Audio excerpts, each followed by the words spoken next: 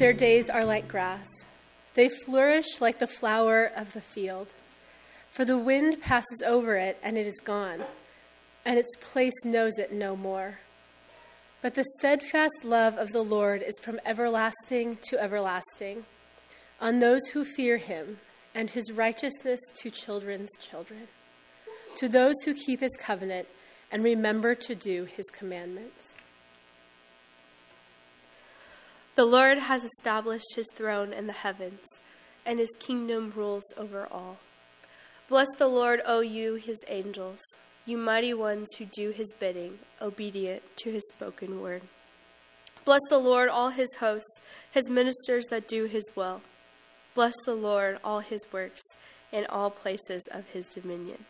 Bless the Lord, O my soul.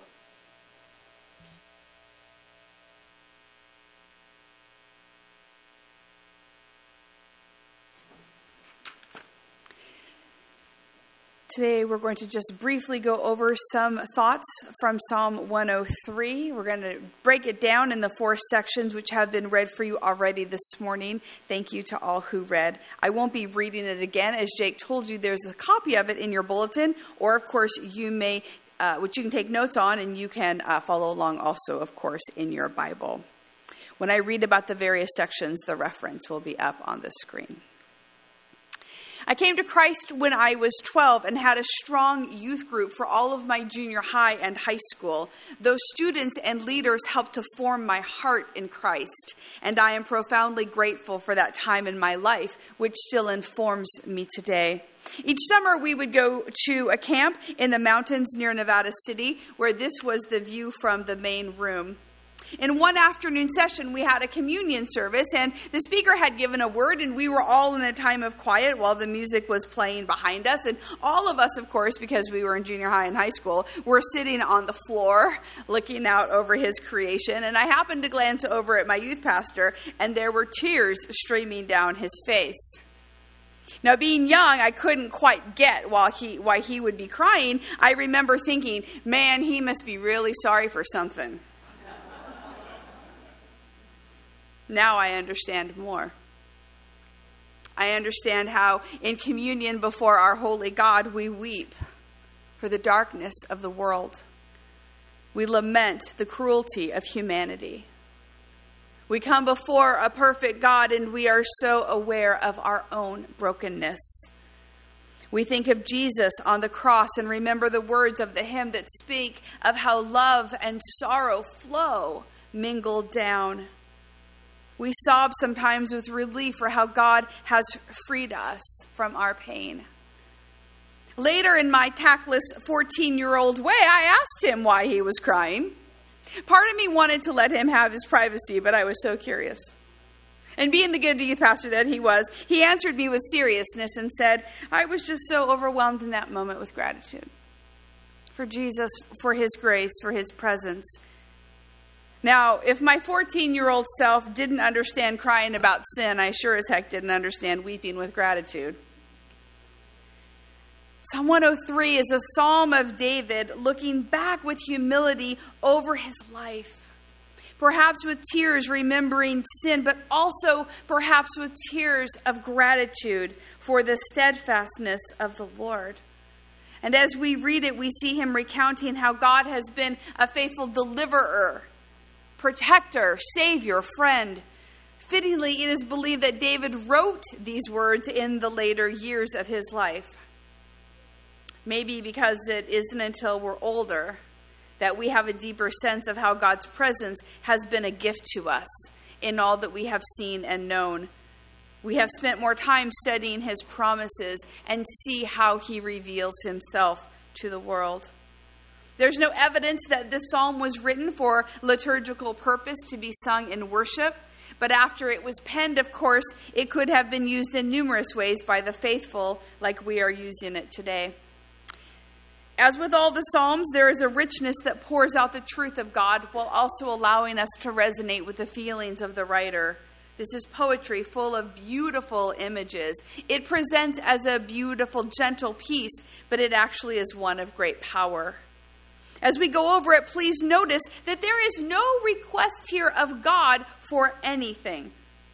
It is pure thanksgiving as David tenderly recounts God and his majestic actions in the world. It is gratitude born of experience. And we see how David opens the psalm with words that we have sung this morning. Bless the Lord, O my soul. We could begin each day with these words, glorifying God and also being reminded how fortunate we are to know him. In your newsletter this week, I put how Charles Spurgeon, whose exposition of the Psalms is a treasure for the church, said that there is too much in this psalm for 1,000 pens to write. It is one of those all-comprehensive scriptures, which is a Bible in itself, and it might alone suffice to be the hymn book of the church. So let us begin with verses 1 through 5. To bless the Lord is to acknowledge that he alone is the greatest and best of all. Only he is worthy of our highest adoration. To bless him is to proclaim with a strong, loud voice how we adore him. There is nothing more important that we do in our days than to praise God. Nothing. And there is nothing that brings more fullness to our souls than to give him the highest honor. This is how he has created us, to know him and love him. There is a sense of in these first 5 verses of more than remembering. It is though David is telling himself and those who come after him, do not forget. Do not forget what God has done. When we tell someone not to forget something, it is because it is weighty. It has urgency. And what are we not to forget, he says? His benefits. How he forgives our sin and heals all of our diseases. That he redeems us from the pit and crowns us constantly with love and mercy. David knows these things from the history of his people as well as from his own personal contact with the living God. We ourselves always see God's hand at work in the world as well as in our own lives. David describes God's care as complete here. He uses the word all 4 times. We cannot use enough intensifiers when talking about the Lord. There's a contrast here between a person's soul that is in the lowest dungeon, only to soar like an eagle when they are renewed in him. And that is an astounding picture. God frees us and redeems us from all the lowest places we find ourselves in, setting us free to fly. So because of this, we bless him, we honor him and praise him, and stand in awe of a God who can bring miraculous transformation to anyone. No one is beyond his grasp. As we transition to the second section, verses 6 through 14, we see that God's ways are perfect. His nature is the purest of love. Anything less than his love expressed in the world needs his touch and redemption. I want to say that again. Anything less than his love expressed in the world needs his touch and redemption. When his perfect love is compromised in our fallen world, God works to bring help to those who are hurt, to those who are oppressed, to those who are the victims of the awful things we as humans do to one another. He vindicates the powerless and brings justice, sometimes miraculously, often through the hands of his people. He sees all of our sin. And because of it, he is angry, and there will be judgment, but we are not punished as we should be, says David. God is merciful and gracious. His love is greater than all of the wrong in the world. We see this on the cross. So stop and imagine the love of God being greater than all of the evil from every time and place known to humanity. This is an incredible truth we should meditate on every time we hear bad news. And there's a lot of it. God's love is greater, and there's more of it. Don't ever forget that. In these verses, we read a well-known saying that is hard for us to imagine when we have broken our covenant with him. His love for us is as far as the heavens are above the earth. You can't come to the end of it.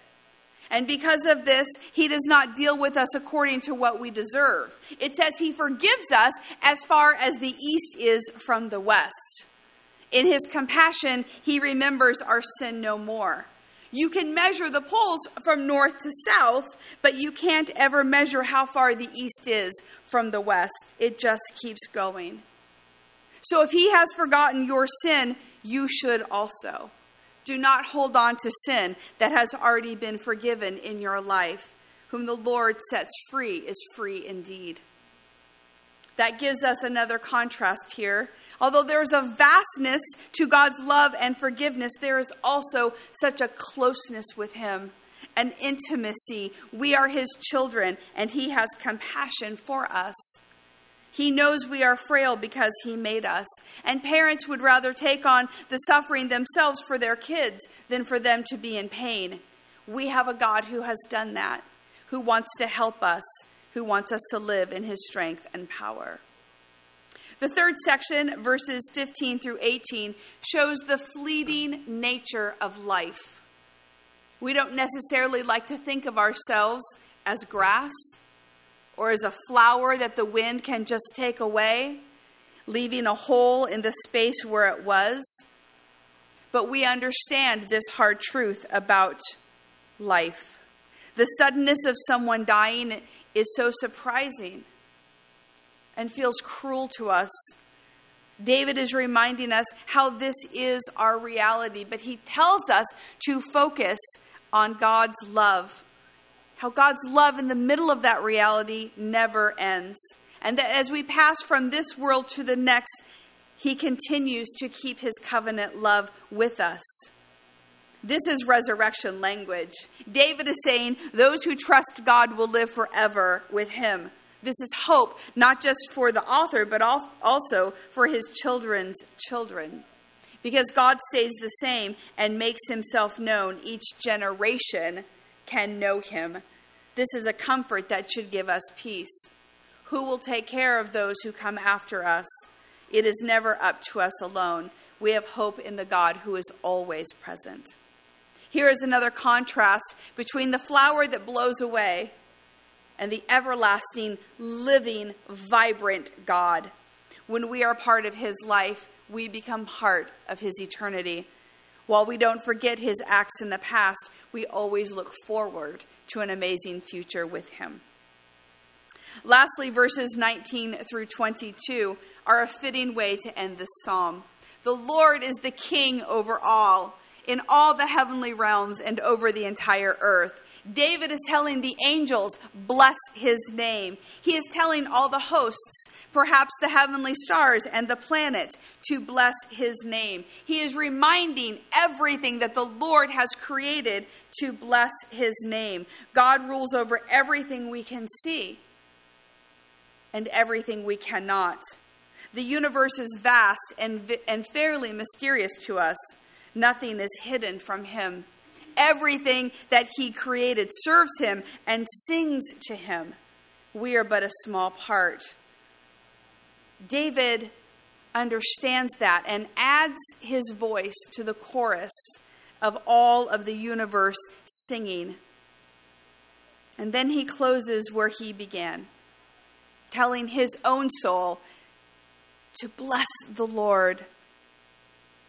The Lord has redeemed everything he has created and is coming back soon to finish. Bless the Lord, O my soul. I invite you to take a few minutes in quiet as you contemplate what is in your soul this morning. What is it that you most need to not forget about God? How has his Spirit spoken to you? So often in this season of thankfulness, we focus on what we have been given, and that is good and right. But we always must keep the one who is the giver at the center of our praise. He is the one we must bless because he has blessed us so much. Take a few minutes before the Lord. Thank you for listening. If you would like to learn more about the Free Methodist Church of Santa Barbara, you can visit us online at fmcsb.org. We pray this message has been a blessing to you.